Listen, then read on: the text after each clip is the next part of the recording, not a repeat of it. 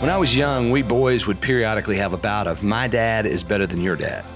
We'd throw out some awesome feat that's never embellished or exaggerated at all, that our dads had done that was obviously an achievement that clearly made him the dad overall. While that was fun, even if it was a little bit of perjury if we had done it in a court of law, what is cute as kids often becomes ugly as adults, especially with Christians. More and more on social media, I see other Christians rolling out some blog or some scathing video about a nationally known pastor or those type of churches. And it always makes me cringe because rarely is anyone ever pointing themselves and their church to repentance. Mostly it's a finger-pointing exercise at the really bad Christians over there that aren't me. A defining statement like John 13:35 gets thrown away. Matthew 18, Galatians 6, Proverbs 16:18 are all ignored. It's like trying to find the next sinner to expose has become a national distraction for what Christians should be doing. If that's you, let me share something with you. You don't have to search for sinners because we all are, and if someone says they aren't, then they are lying, which is a sin.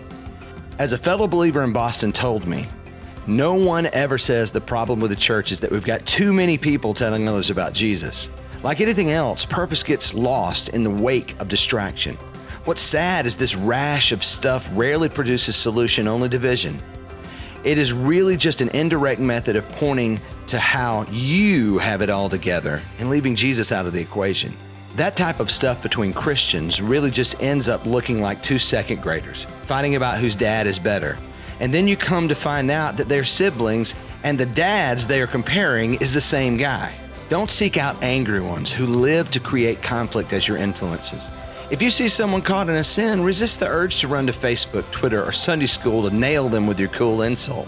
I want to do that too sometimes, but even though it's hard, try praying for them instead.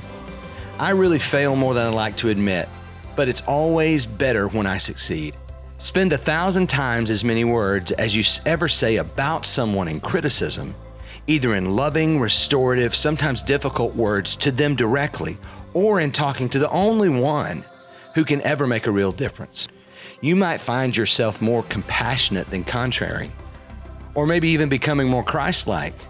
And if that happens, maybe your dad will, with a lack of comparison, brag on you. And if we viewed things that way, we'd have a better world. This is Jim Campbell, lead pastor of Bay West Church. Until next time.